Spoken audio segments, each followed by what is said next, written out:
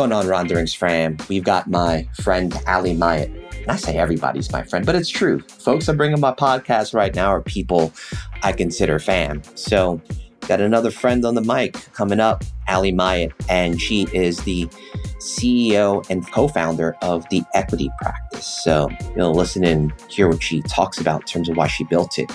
But the line I want to plant for y'all is that in order to do equity work, you'll hear Alli talk more about it. You got to slow down. You don't slow down, you don't notice, and you can't redesign and, help people rediscover their humanity. So I met Alli through her World of Teach for America, and she reached out and we started chatting, really hit up just an amazing relationship. So really grateful for you to hear Alli's wisdom. Check it out.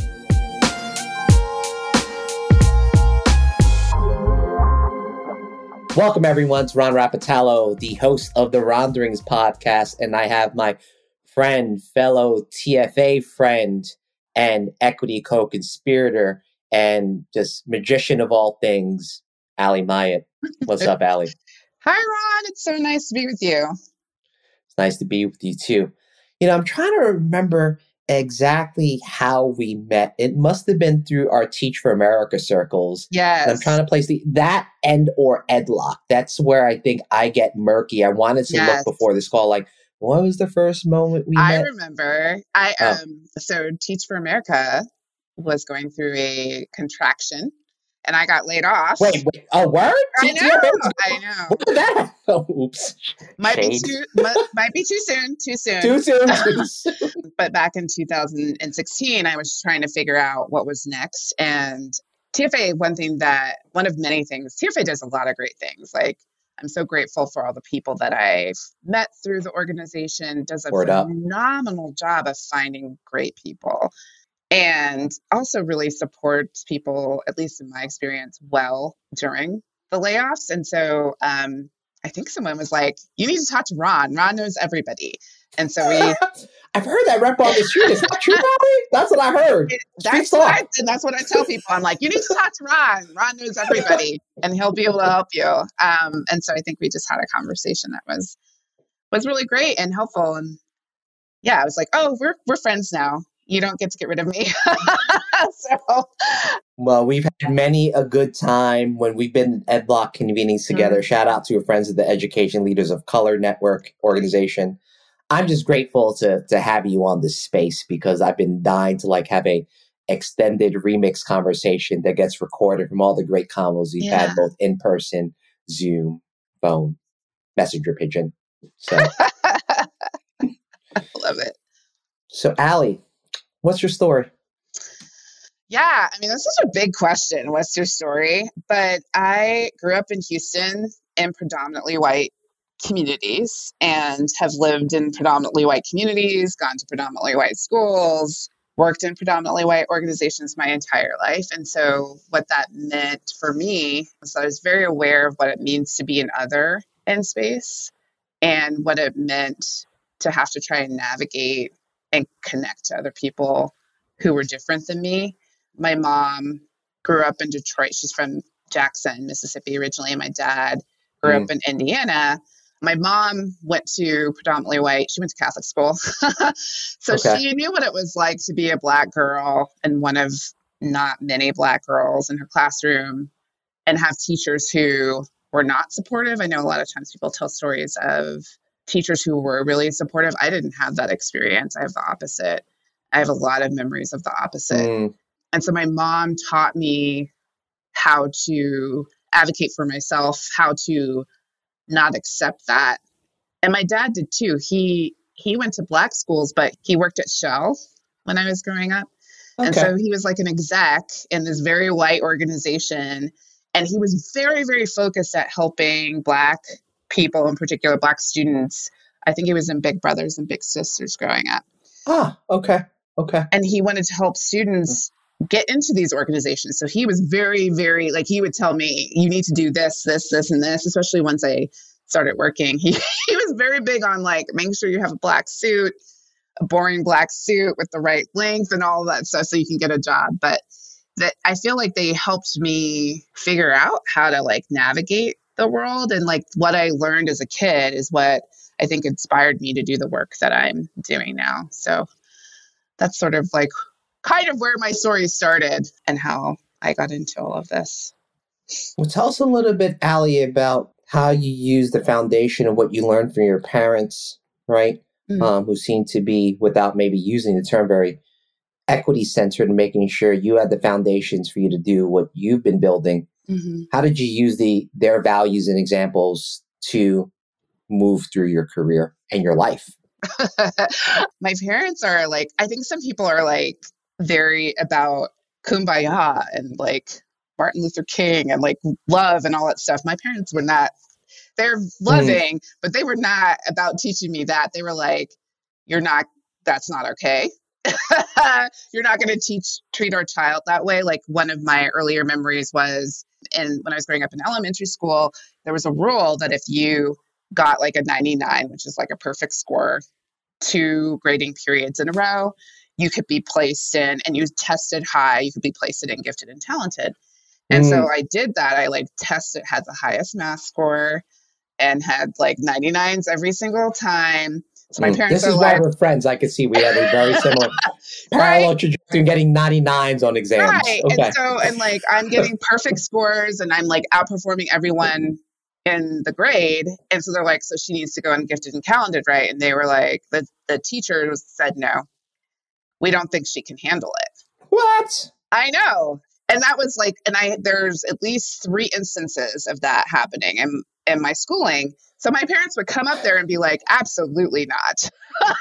Like my mom tells a story of like, well, let her try. Let's see if she can actually do it.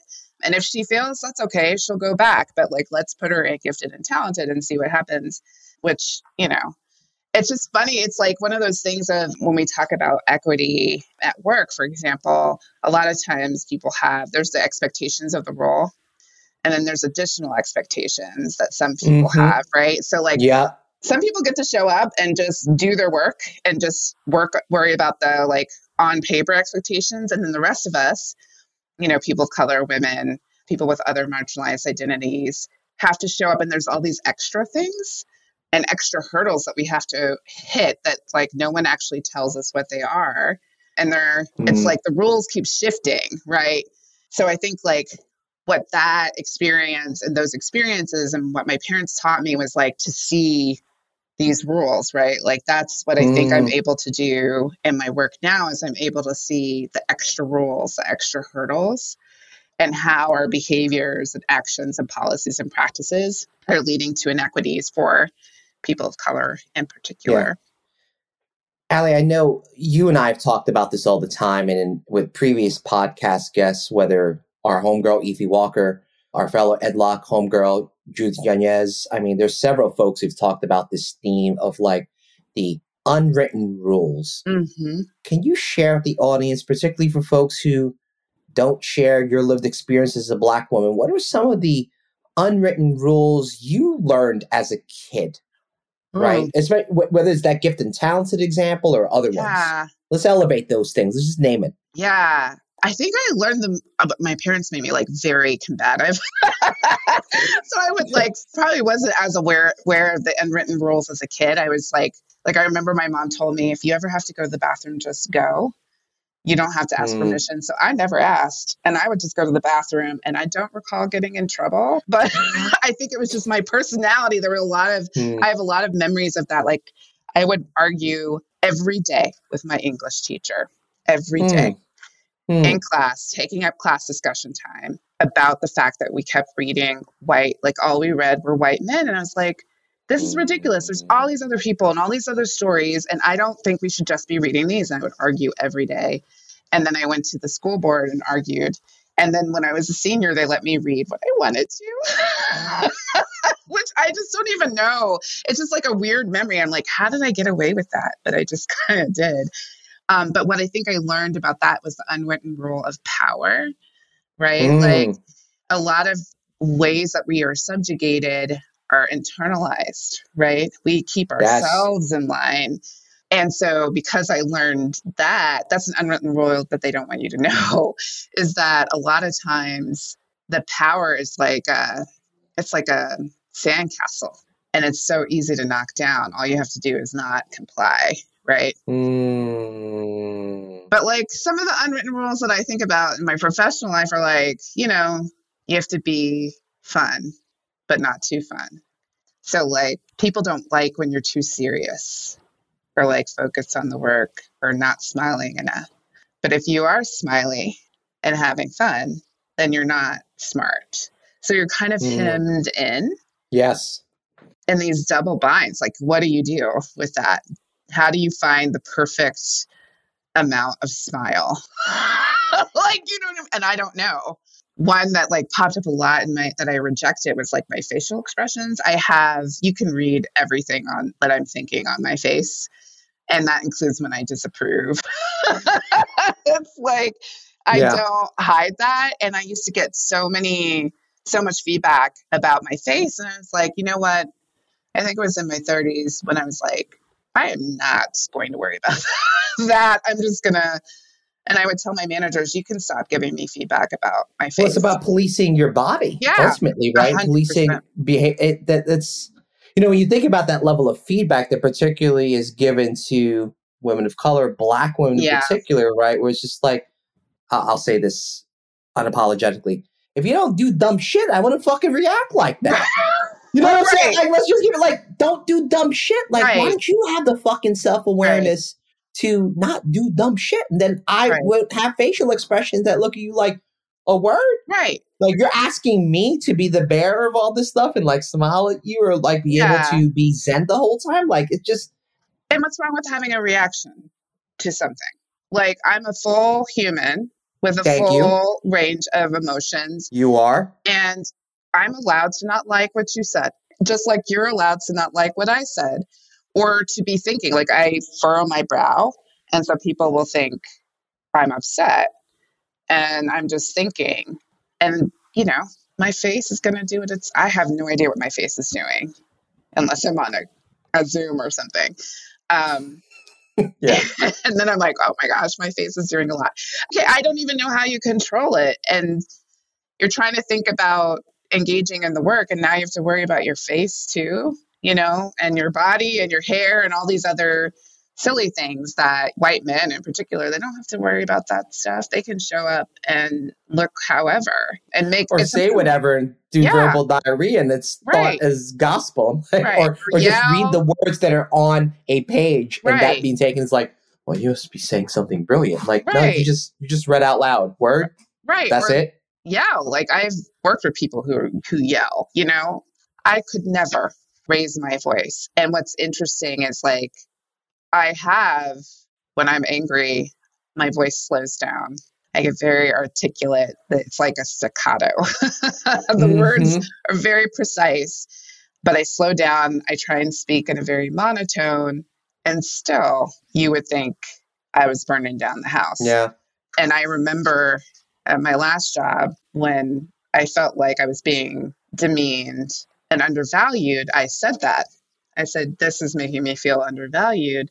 And the feedback I got was that I was abusive, combative, threatening, all these like angry Black woman things. Hashtag gaslighting? What the? I know. I'm like, oh my gosh, I cannot believe this. And like, oh, Alli. But, it's that kind of stuff that I think are like a lot of the unwritten rules for Black women, at least what I've experienced is like all this, like how you are just existing versus all the feedback. I would say 95% of the feedback I've gotten at work has been about my existence and not about my work. I rarely would get feedback about my work. And that's, supported by research that women and people of color often don't get developmental feedback. The feedback we get is about how we're, taking up space and the way that we're taking up space, so. I mean, we could spend the rest of our podcast time on that. I know. I feel like I just went on a ride. We're only like 15 minutes in, folks. So I'm just like, damn, we just went deep. Like, oh, damn, this is what they talking about this episode. Ooh, I might need to pause this and go get a drink. So, Alli, let me fast forward to what you do today, right? Because I think it sounds like a lot of what you've learned and built towards is to dismantle those unwritten implicit rules and build new rules. So talk to us a little bit about your current work and your company. Yeah, thanks for prompting me to do that. I founded the equity practice about 3 years ago. And in fact, it was almost exactly 3 years ago on Juneteenth. I took a class with the op-ed project in 2020. Okay. Yeah. Nice. I'll never forget the despair of the moment 3 years ago when we were dealing with, and it wasn't the first time I felt that despair. Yeah. Police brutality or just like brutality against Black people. But it definitely, like, there's moments. I remember when Ferguson happened was another moment that sticks out in my memory. I remember Rodney King. Like, if we want to go all the way back, like, I remember when Rodney King happened, all of those things. Yeah. And so, or even OJ, real talk, for a different reason. But the collective despair was so intense that I remember I had to stop working for probably a week and a half. I had to just like pause. And so as I was coming out of that pause, I decided I wanted to give myself this opportunity to learn how to write an op-ed. And I thought I was going to write about pay equity. But the op-ed project helps people to sort of see their sphere of influence. Yeah.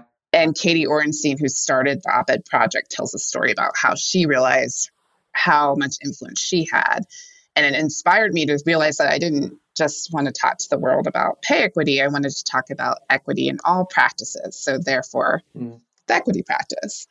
And so what we do is we help people to identify the ways that oppression shows up in our talent practices. So recruiting, onboarding, performance management, how you set team norms, all of these things that we experience at work, our behaviors and mindsets create inequity.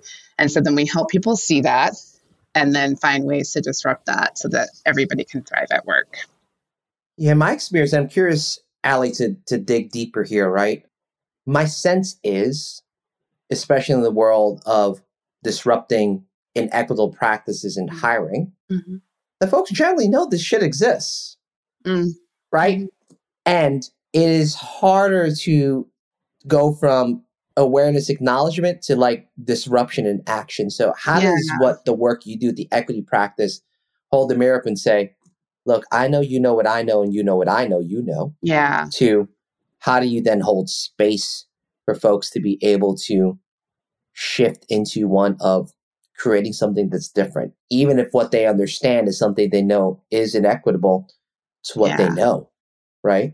Yeah, and I think even though they believe, I don't know if they always believe it, but even if you've convinced them, like, yes, there's something inequitable going on, I don't know if people understand what's happening, like the steps that how their behaviors are contributing to that. And the reason I think that that's hard to do is because if you want to exist or have companies operate in a more liberatory way, you'll have to unlearn everything that you know about how work is done and relearn something completely new.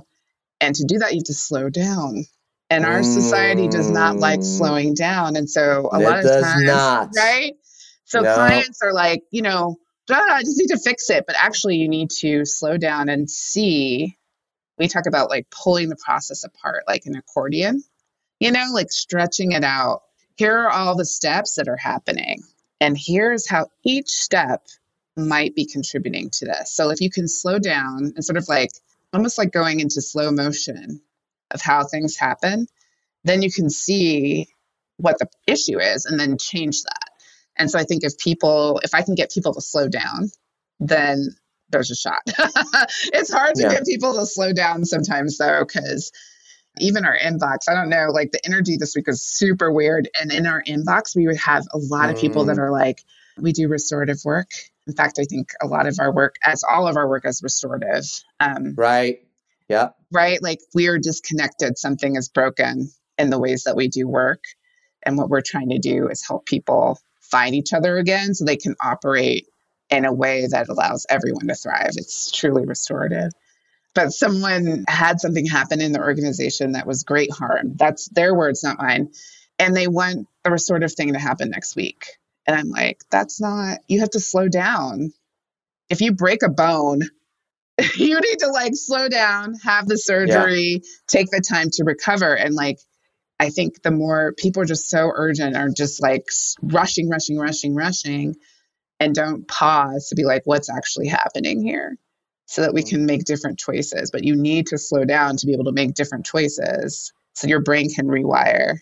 I don't know if that resonates, but like that's slowing down. I mean, look, I don't think when people read my bio, they may not remember I was a neuroscience major in college. So a lot of you talk about like brain rewiring, all this stuff. I'm like, young, catch me in the streets not knowing this shit. But like what you're saying around the idea of slowing down is restoration, slowing down to really be able to have folks in space to do equity work, right? Because the tension is, the white supremacy norm of the power of urgency. When I think about urgency is crack. Yeah, it right? really Because is. urgency, it moves. It's like it gives you this drive. It's like it's like the red kryptonite. If you think about what Superman like really reacts badly against, right? It's just like it's urgency. It's just it could be so all-consuming that all you think about is. And look, asterisk, there are moments and things in our lives that are urgent. It's not as if urgency is bad. Right. It's just that folks, if I think about this as music, right? There is a level of being able to say, I enjoy really fast, hard music at times, depending on my mood. If I'm working out hard, I do want some System of a Down.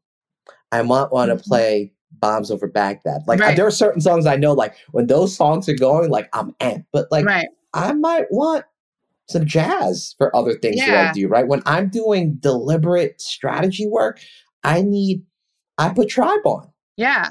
And if you use your analogy to think about like the people in organizations are the musicians, right? Bingo. And they're playing the fast music and you're like, hey, this fast music you're playing is causing inequity. Here's a new piece of music that you've never played before. You might even be playing a new instrument. In what world do you think if you've been playing clarinet and I hand you a trumpet that you think you get to go fast with a trumpet? Unless you're some sort of savant. So like, and not everybody's, most people are not Miles Davis. Savants. Hate to tell you, all the leaders and CEOs out there, most of y'all are just regular, right? Regular folks who need to slow down and learn how to play the trumpet. So like, you have to slow down to learn new behaviors. Sorry about it. And I understand that there's a lot of tensions because like urgency could be, we're trying to make payroll. We need to get this revenue in the door. And as a business owner, I get that 100%. And it's like your business model is set up to go fast because we've all been taught we're supposed to go fast and scale these organizations and move fast. And so to the idea of slowing down to redesign, it's like, well, how do I know this is going to work? And we're going to make it. But what I know is that more diverse organizations perform better. And if you are operating in inequitable ways, you can't be diverse. You just can't. A diverse team cannot thrive if you do not rethink how you are operating. And so if you want to be able to get that performance, to get the benefit of all of that, and frankly, just to be, for me, a lot of this is less about performance and more about like, my own values and how I think we should treat each other in the world. Yeah. So I think just to have your soul be good at the end of all of this. If you want to do that, then you might have to relearn some things, and slowing down to relearn some things makes you go faster in the long run. Faster and more efficient.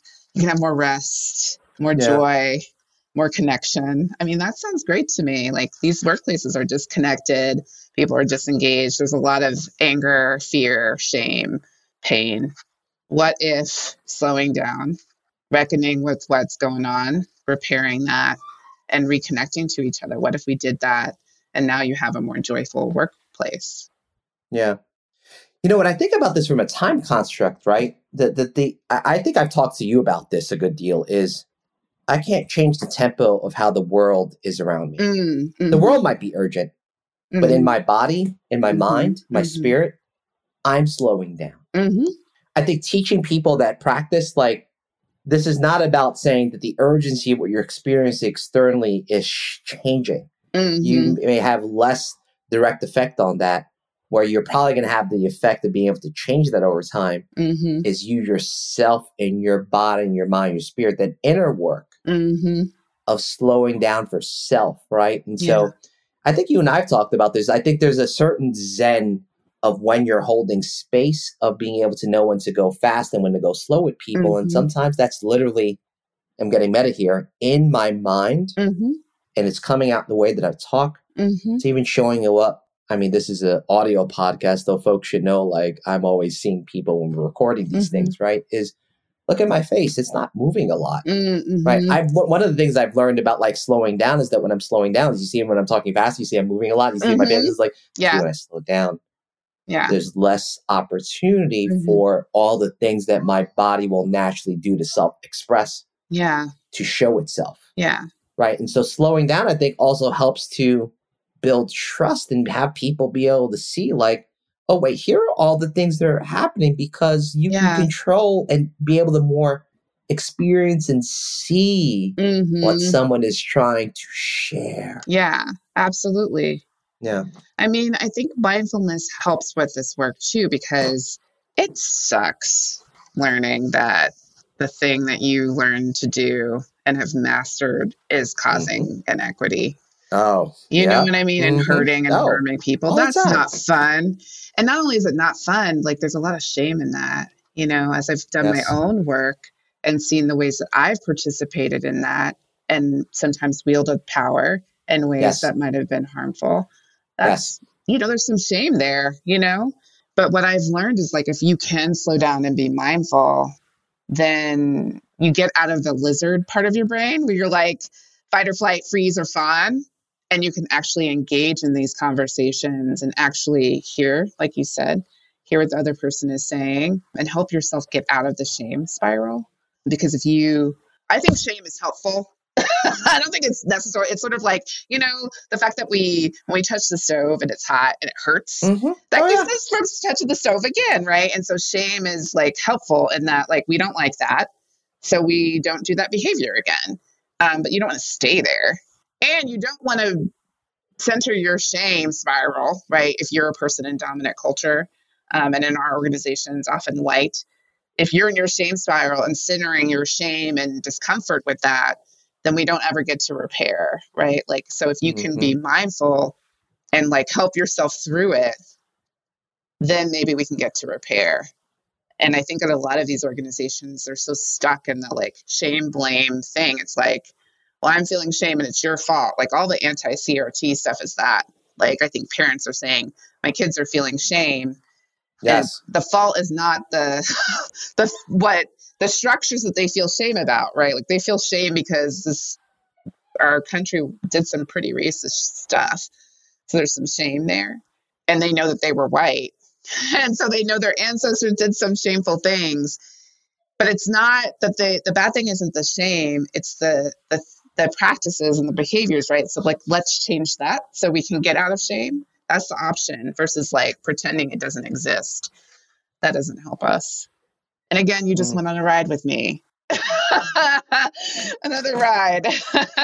Well, I'm loving these rides. Let's go on another ride, right? Because I think you talked about something that I hold near and dear in terms of my own inner work, which is a mindfulness practice, right? And so, you know, I've been meditating, shout out to my folks at Headspace and doing Headspace meditation for the most part consecutively for the last 7 years, right? And that's helped with a lot of my ability to stay grounded, that while there's cacophony and all kinds of stuff around me, that the ability to have my own inner work, to be in the storm and still feel like I'm in the eye of the storm. Like there's that duality, right? So I'm curious then, Alli, as it relates to what work you do, the equity practice, how do you help organizations and leaders be mindful to these work, right? Because we were saying that mindfulness is a pathway to slowing down. What does that practice look like for your work? I mean, it can show up in a lot of different ways. One is when we are facilitating and say we're facilitating something where we're talking about these patterns of oppression that show up in our work, we'll do a mindfulness practice. I will explicitly say you might be feeling anxious about that. Like even naming emotions can be really helpful for people. Folks Like, don't want to be in their own head and like be able to like close their eyes and breathe. It's a very right. scary thing for a lot of people used to Yeah. the rat race, right? Yeah. Or, and I actually get dizzy if I close my eyes too long. Mm. So you don't have to, there's so many different ways that you can be mindful. Like a walk Yes. can be a meditation. And when I used to practice yoga, what I loved about it was like, you just so focused on your breath and like what your body is doing. You're not thinking about anything else. And that's meditative, I think. Because meditation, like being mindful really is like, how can you be where your feet are instead of in your head telling a story about what's happening? How do you just become as present as possible? Because it's when we go into the place of telling the story, that's where the anxiety lives, right? And if you can bring yourself back to the moment and be like, okay, at this moment right now, I have everything that I need. I have air to breathe. I have water to drink. I have a seat to sit in. I can feel my body. I'm in my body in this moment. And I don't have to worry about what happened yesterday. I don't have to worry about what happens in the next 5 minutes. Right now, we have everything that we need. And I think like just talking about that. And I also think when I'm facilitating, I try and go at a slower pace. I don't, a lot of meetings, sometimes we jam things into the agenda and I try and avoid that because I think it doesn't support it. It's like, how do we actually work through a problem together at a pace that allows people to internalize things? And like pay attention to their emotions and their thoughts at the same time. So those are some of the things that I think about to support clients to be more mindful and more present. You know what I mean? Yeah. You have to model that creation of space, right? Is what I'm hearing from you in terms of those practices of slowing down, not saying that the agenda needs to have 75 objectives in like 1 hour, right? It's also saying that it's okay if we don't get through all the objectives today because context and how people show up matter in a space. And so I think one of the things I've learned in the beauty of doing the work and my own inner work is understanding that this sounds so weird to say, but I absolutely 1,000,000,000% believe it is like, I don't get attached to the results as much as I used to. I'm like, I've got objectives, we reach it, that's great. But like, if we don't, things happen and like, we're going to be able to figure it out. Like there's a certain level of, I'm going to say it again. And my last podcast recording with Laura Donald, I've been quoting this with her and of late is letting go. Be like Elsa. Elsa wasn't that way at first. Let go. It's one of my favorite meditative phrases to say. Inhale, let. Exhale, go. Right? This understanding that I think in the temperament of our lives and our work, that when you let go, but you do the work and you let go of the result, that actually really amazing things happen. Yet there's so much pressure that we've built towards being such a results-oriented culture. Only the result matters. That's in sports. That's in everything. We're just like, don't care about the process and how people show up. It's such a, you may have seen this, right? When Giannis lost in the first round of the NBA playoffs to the Heat, he got asked about, was this a fit? I mean, we turn into a sports podcast if you want. I have a lot to say about my Knicks being beat by the Heat. But anyway, and consider the Knicks rivalry with the Heat because, Riles was our coach and then sent the fax saying he left and then like is built, got to give credit where credit due, like an incredible culture and level of success for the Miami Heat. And at the same time, Giannis said something really amazing and vulnerable. It was just like, what's said in sports, like if you don't win the championship, you basically failed. Or he's like, what the fuck does failure? I did say that, right? Because it made the rounds where it just was so universal. It just didn't stay on ESPN, The Athletic, and Bleacher Report, which are things I consume more than I read anywhere, right? It started to make, how many LinkedIn posts did I see folks like, oh, here's this video people need to see. I was like, yeah, because it reached at something really, I think, human around, is my identity centered into the results? Yeah. And I think that's a lot of what it sounds like the practice that you've built is to help people unwind from their being and humanity being attached to not only the result, but their work. Like, yeah, yeah, that resonates a lot, and it's something I've been thinking a lot about. I don't know if you knew Omari Todd. Yes, I mean, rest in peace. Yes. Yeah. I actually worked, my first job at TFA was on Omari's cluster. Mm. And he was so about connection and relationships and people. I didn't go in person to his funeral, but got to listen in on Zoom. And it was so evident in all the stories that people told about Omari that's what he was all about. And that's what I experienced from him. I remember we were working with a region. I worked on the development side of the house of fundraising. And this region that I will not name was like $8 million behind. And they had 3 months to close their gap. And I'm supporting them to do that. And we're having a meeting. And Omari's in person in this region with the team. And he kicks off the meeting. And I have an agenda. We have stuff to get to, okay, to solve this problem. And Omari asked everybody, before we get to the agenda, I'd love to just start with like everyone's personal story of like, why are you here? Why do you do this work? They went around and answered that in typical TFA fashion, which is not quick. And I remember 7 hours later. well, 2 hours and 45 minutes of a 3-hour meeting later, they finally get to me, and I am panicked about like, we did not get to this agenda. And I even remember my answer was like, I'm Alli, I'm from Houston, and I'm in this work because I really care about kids. And then I kept it moving, right? But now as I think about it, does it matter? Like in the grand scheme of things, at the end of our life, does it matter that the $8 million gap got filled or not? Or does it matter that we connected with each other? And I think Omari knew the answer of what mattered in life, like what matters at the end. Because we're not here for a very long time when you think about it. And all these, like work, I think can give a lot of meaning to life, but it's like, what are we actually here for? I think about that a lot. What are we supposed to be doing on this planet? And what is, what should we be focused on? And for me, I'm so grateful that I got to work with Omari, that he was so focused on relationship and connection, because, I think that might be what it's all about. Your metrics may be hit or not, and maybe we get to work together to create connection. But this idea of perfectionism and performance, sometimes I'm like, why are we, worried about, sometimes I think we worry about the wrong things. Yeah.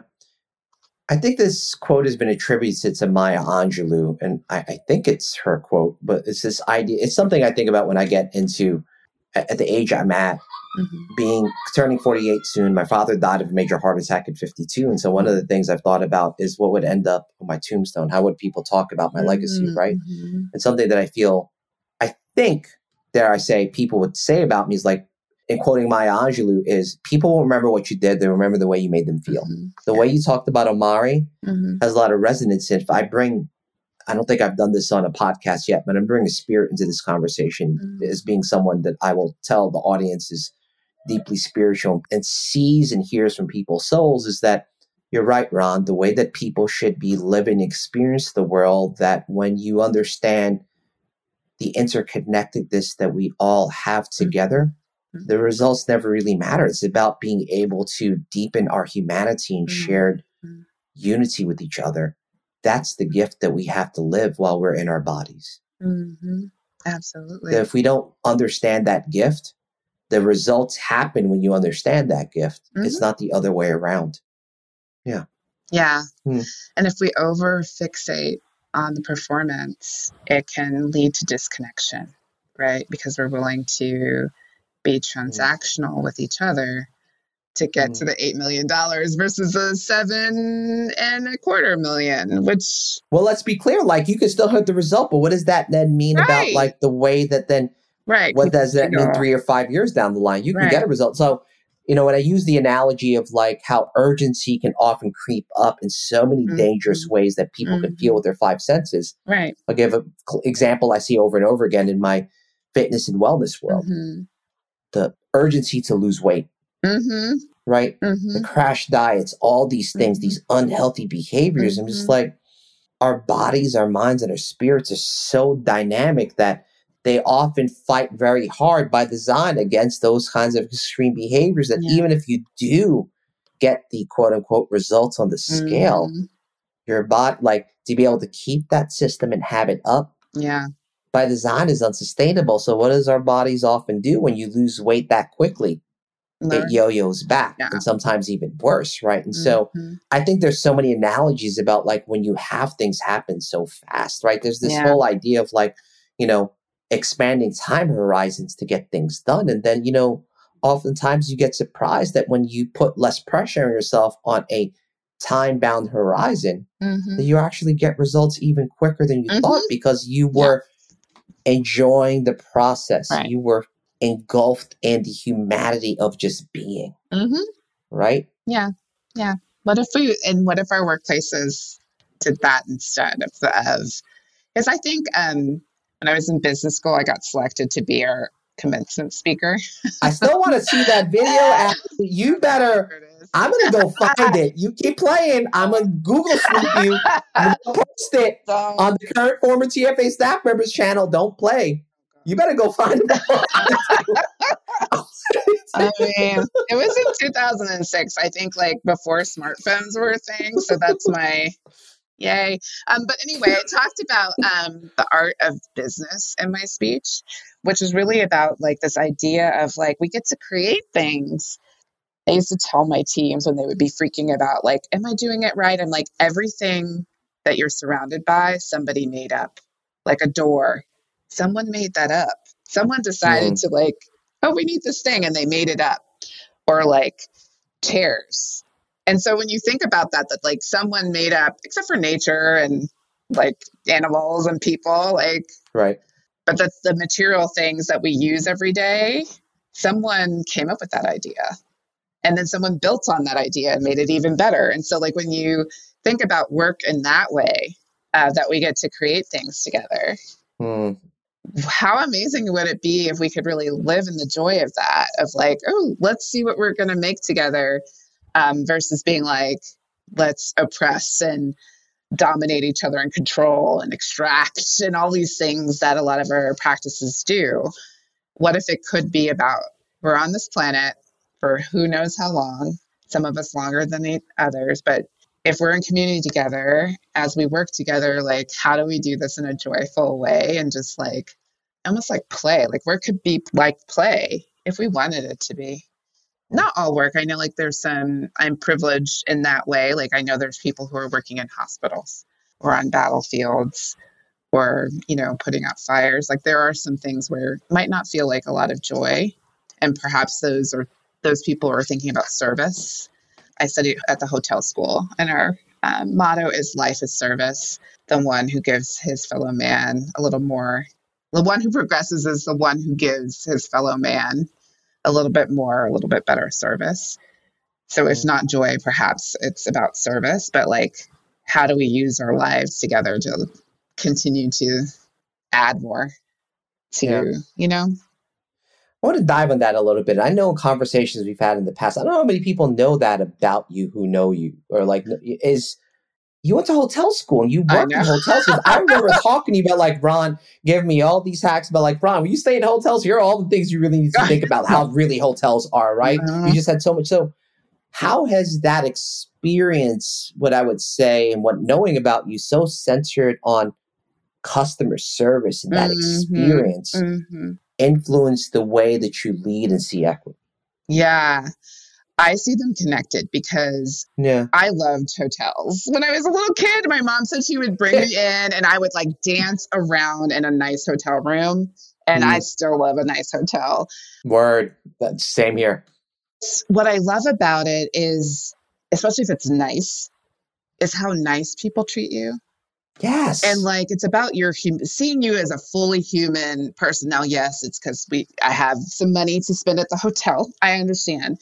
But there's something about like when I fly first class and when I'm in a nice hotel, people treat Mm. you like a full human who Oh deserves my space. God. Word. You know what I Oh, mean? And yes, deserves yes. care, who deserves healthy, nourishing food, who just like, and so for me, luxury isn't about indulgence, it's about caring for each other in an Yes. abundant way. And I believe that it's a huge part of liberation because when Harriet Tubman is somebody who inspires me a lot, and her story, if you think about how she got to freedom, we tell the story of this like singular person going through the darkness by themselves. But and that was somewhat true, but someone took her in as she went along her way and gave her food, gave her Mm. shelter, gave her a place to lay her head. And when she got to Yes. Philadelphia, they helped her find work, a place to live, establish herself. They cared for her deeply.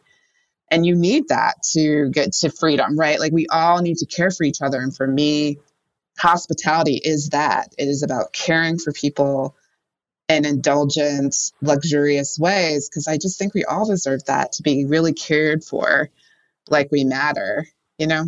Yeah. It's funny. The missus and I went to Bethesda, Maryland, and I'm not getting any, money for making the statement, but the missus loves staying at the Marriott brand of hotels. Mm-hmm. Yeah. And my own experience of the Marriott is the Westins, because the Westins Mm-hmm. I've stayed at, Mm-hmm. between their gyms and the quality of food, Mm-hmm. I'm like, Yeah, wait, y'all got something here. The rest of y'all, this is mm-hmm. uneven at best, right? And so we stayed at this, but I didn't realize this either. Apparently, the Marriott headquarters, one of them is Yeah. in Bethesda, In DC. Maryland. I didn't know that. And it was like, Yeah.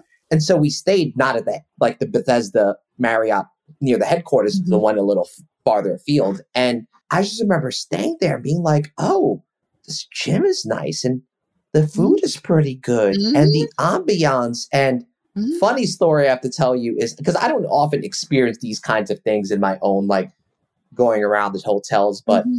the missus was recording a podcast Mm-hmm. Saturday evening after we went down for seeing my best friend's baby's baptism. Mm-hmm. And I take the girls out in the lobby, just kind of hang out. I was like, all right, let me go get y'all some candy. Mm-hmm. So I go to the front desk staff to go buy candy. And the funny story is, I'm buying it. I'm expecting to pay full price because I'm just a dude. Like, no one's going to give me a hookup. And what I found happening, not once, Allie, but twice.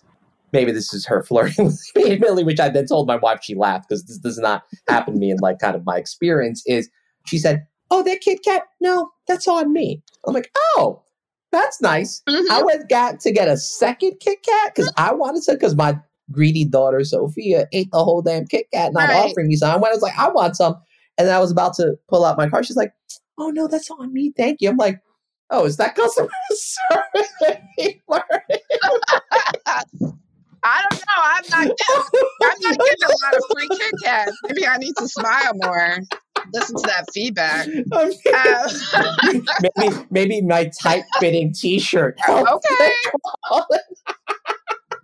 I'm not getting any free chocolate over here. But nonetheless, like that experience of like, oh, you're doing this thing for me because it's just a way of like, oh, I want to saw my kids because they were being Sophie and Abe and just running around. It's like, oh no, and so I don't know what it was, but like from a customer service standpoint, it was just like that kind of like these small little things. Like the next time we go down there, I'm definitely gonna stay there again, right? These kinds of things, the way that you are cared for, the experience you have, the smell, all that stuff, all like that's just how it smells. Like Westons have a distinct smell. Yes.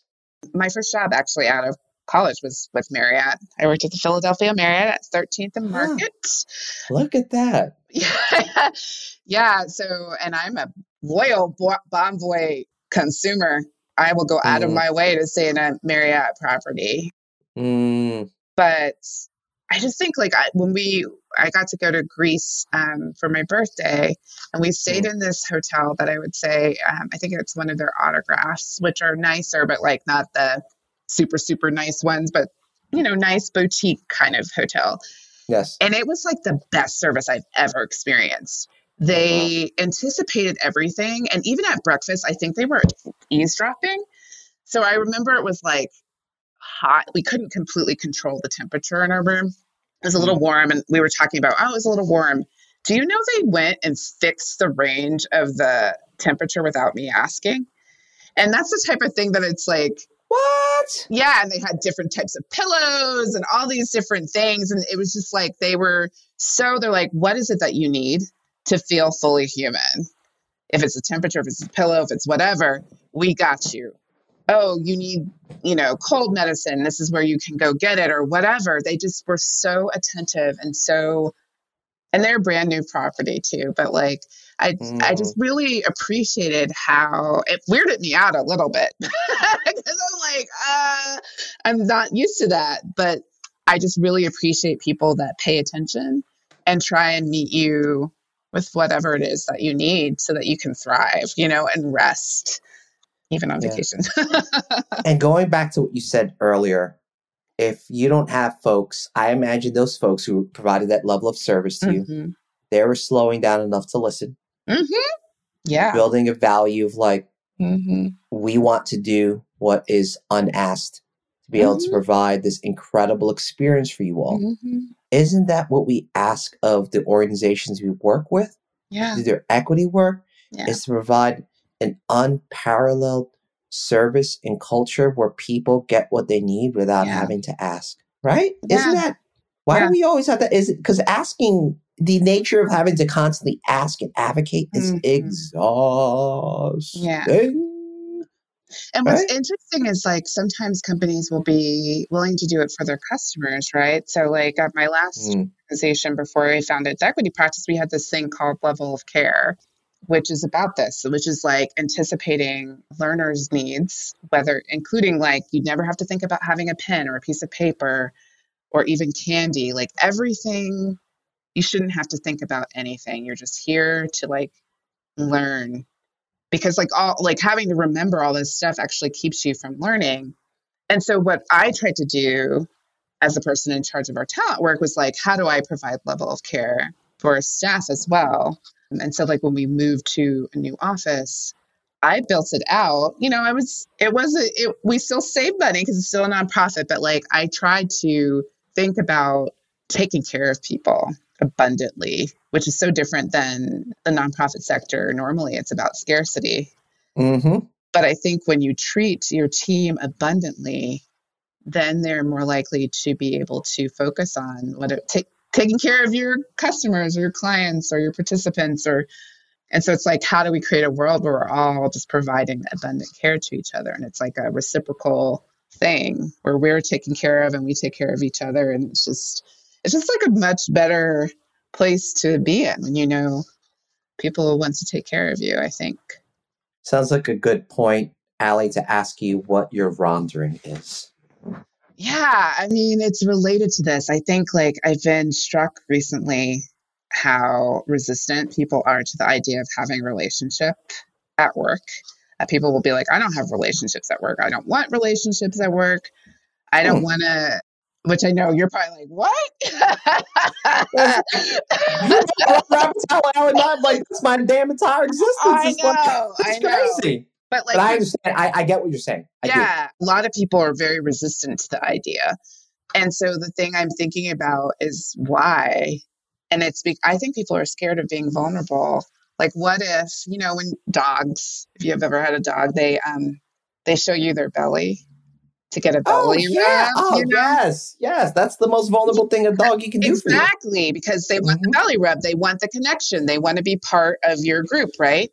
So they're willing to be vulnerable in a way where you could literally kill them to get that connection. And so if we want that connection, if we want that abundant care, we have to risk the vulnerability of being in relationship with the people we work with. And I'm not talking about, you don't have to go to the bar. I know like a lot of people think that means I have to hang out and be best friends with people. That's not what I'm talking about. How do you work in a way that is reciprocal, where I'm accountable for the environment I create for you? Because we create each other's environment in the ways that we behave and act at work. And how can I be in a relationship where I'm invested in you being able to exist in a liberatory way? So I'm willing to change my behavior, provide care for you, share power with you. I think you have to be invested in a relationship to do that. So I love that investment in relationships as the rendering, right? Because it's something that I think folks in their fight for results often forget. And this goes back to something I learned in facilitative leadership training way back in the day when I was at New Leaders, is the RPR triangle around facilitative leadership: results, process, and relationships. And one of the things I've learned, many of the education organizations, Alli, that you and I worked at, were big on the other R and P, the process. Relationships were a byproduct at best, right? And so I know in all these organizations I've worked at, right, you stick out when you experience the world and experience work through building relationships and trust first, right? And I think folks have a really hard time grappling, wait, you don't have a project plan? Wait, what's your agenda? And you can do all those things. I'm not saying I don't want to poo-poo on a strategic plan or project plan or an agenda, because they're important for structure, because structure is also good for relationships, right? And at the same time, bringing Omari back into the space and his spiritual brilliance in his time on earth is when you center relationships with people, that in itself creates the space for people's brilliance to come out. And probably close that $8 million gap without having to go through that agenda. It's about how do you shift the space and the energy of people so that then they're doing the work. It doesn't have to be you facilitating. This is what I interpret, right? Like younger Alli in that conversation was thinking about, we have to meet this gap. I'm facilitating. You're going to tell me what needs, but I am putting the structure on the ship. And then Omari's like, no, we need to hear from each other and create a space, because that space and understanding will then tie into how do we collectively all get towards closing this $8 million gap, right? It's a different orientation. I would argue any sustainable thing that we as a collective of people do, whether it's informal or formal, is based on understanding how to build our collective energy, which in fact is already there. It's just building the consciousness that it already exists, right? Because when we do that, then we are doing equity work. You can call it whatever the hell you want. When you're able to do that, that's where the magic happens. Absolutely. And this is why we need to read your book that's coming out. Oh yeah, leverage the people who care about you personally, professionally. Shout out to my Amazon link. I can't wait for it to land on my doorstep. I'm waiting. I can't wait to hear what you think about and all the amazing people that I write about in it. Yes. So Alli, before we go, is there anything that you want to elevate, shout out about you or your work for our audience? Yeah, so we're doing some cool experiments this summer to help folks learn a little bit about how we think about liberatory principles and how you can sort of slow down and see these patterns of oppression, and then what are some alternatives. So definitely check out our website, sign up for a newsletter. I'm on LinkedIn. I'm trying to be more present on LinkedIn. It's a little personal goal I set for 2023. So follow me on LinkedIn. I'm trying to share more about some of the ideas that we have about the world. So, and if folks want to collaborate or would love support to think about how do you provide care and restoration at work, would love to have that conversation with people. So.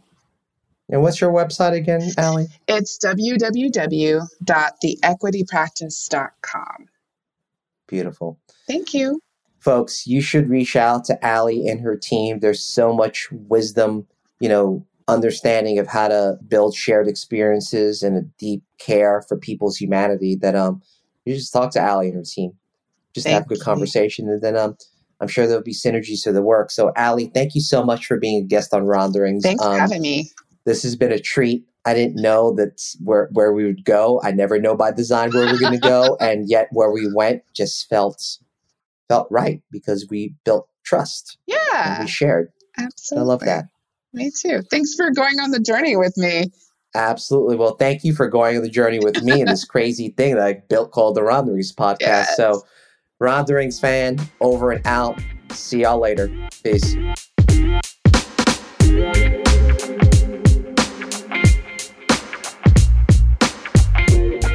Thank you for listening to Alli's wisdom. There's something that we riffed on at the end that I wanted to elevate for y'all, which is the idea that doing equity work, that many clients are programmed to be resistant to having relationships with people at work beyond what's deemed the professional. I gotta tell you, when Alli and I talked about it, you almost, raised an eyebrow, because in our lived experiences, her as a Black woman, I as a Filipino American, getting to know people is how you build trust. You can't get folks to do work together without trust, right? And so that just, I gotta say, that bugged me out. But I totally understand why that is, right? Especially in systems of white supremacy, why not having relationships at work seems to make sense, right? Because you're supposed to separate those things, but it's hard to separate those things. So, fam, appreciate y'all listening. Come check out our next episode. Peace.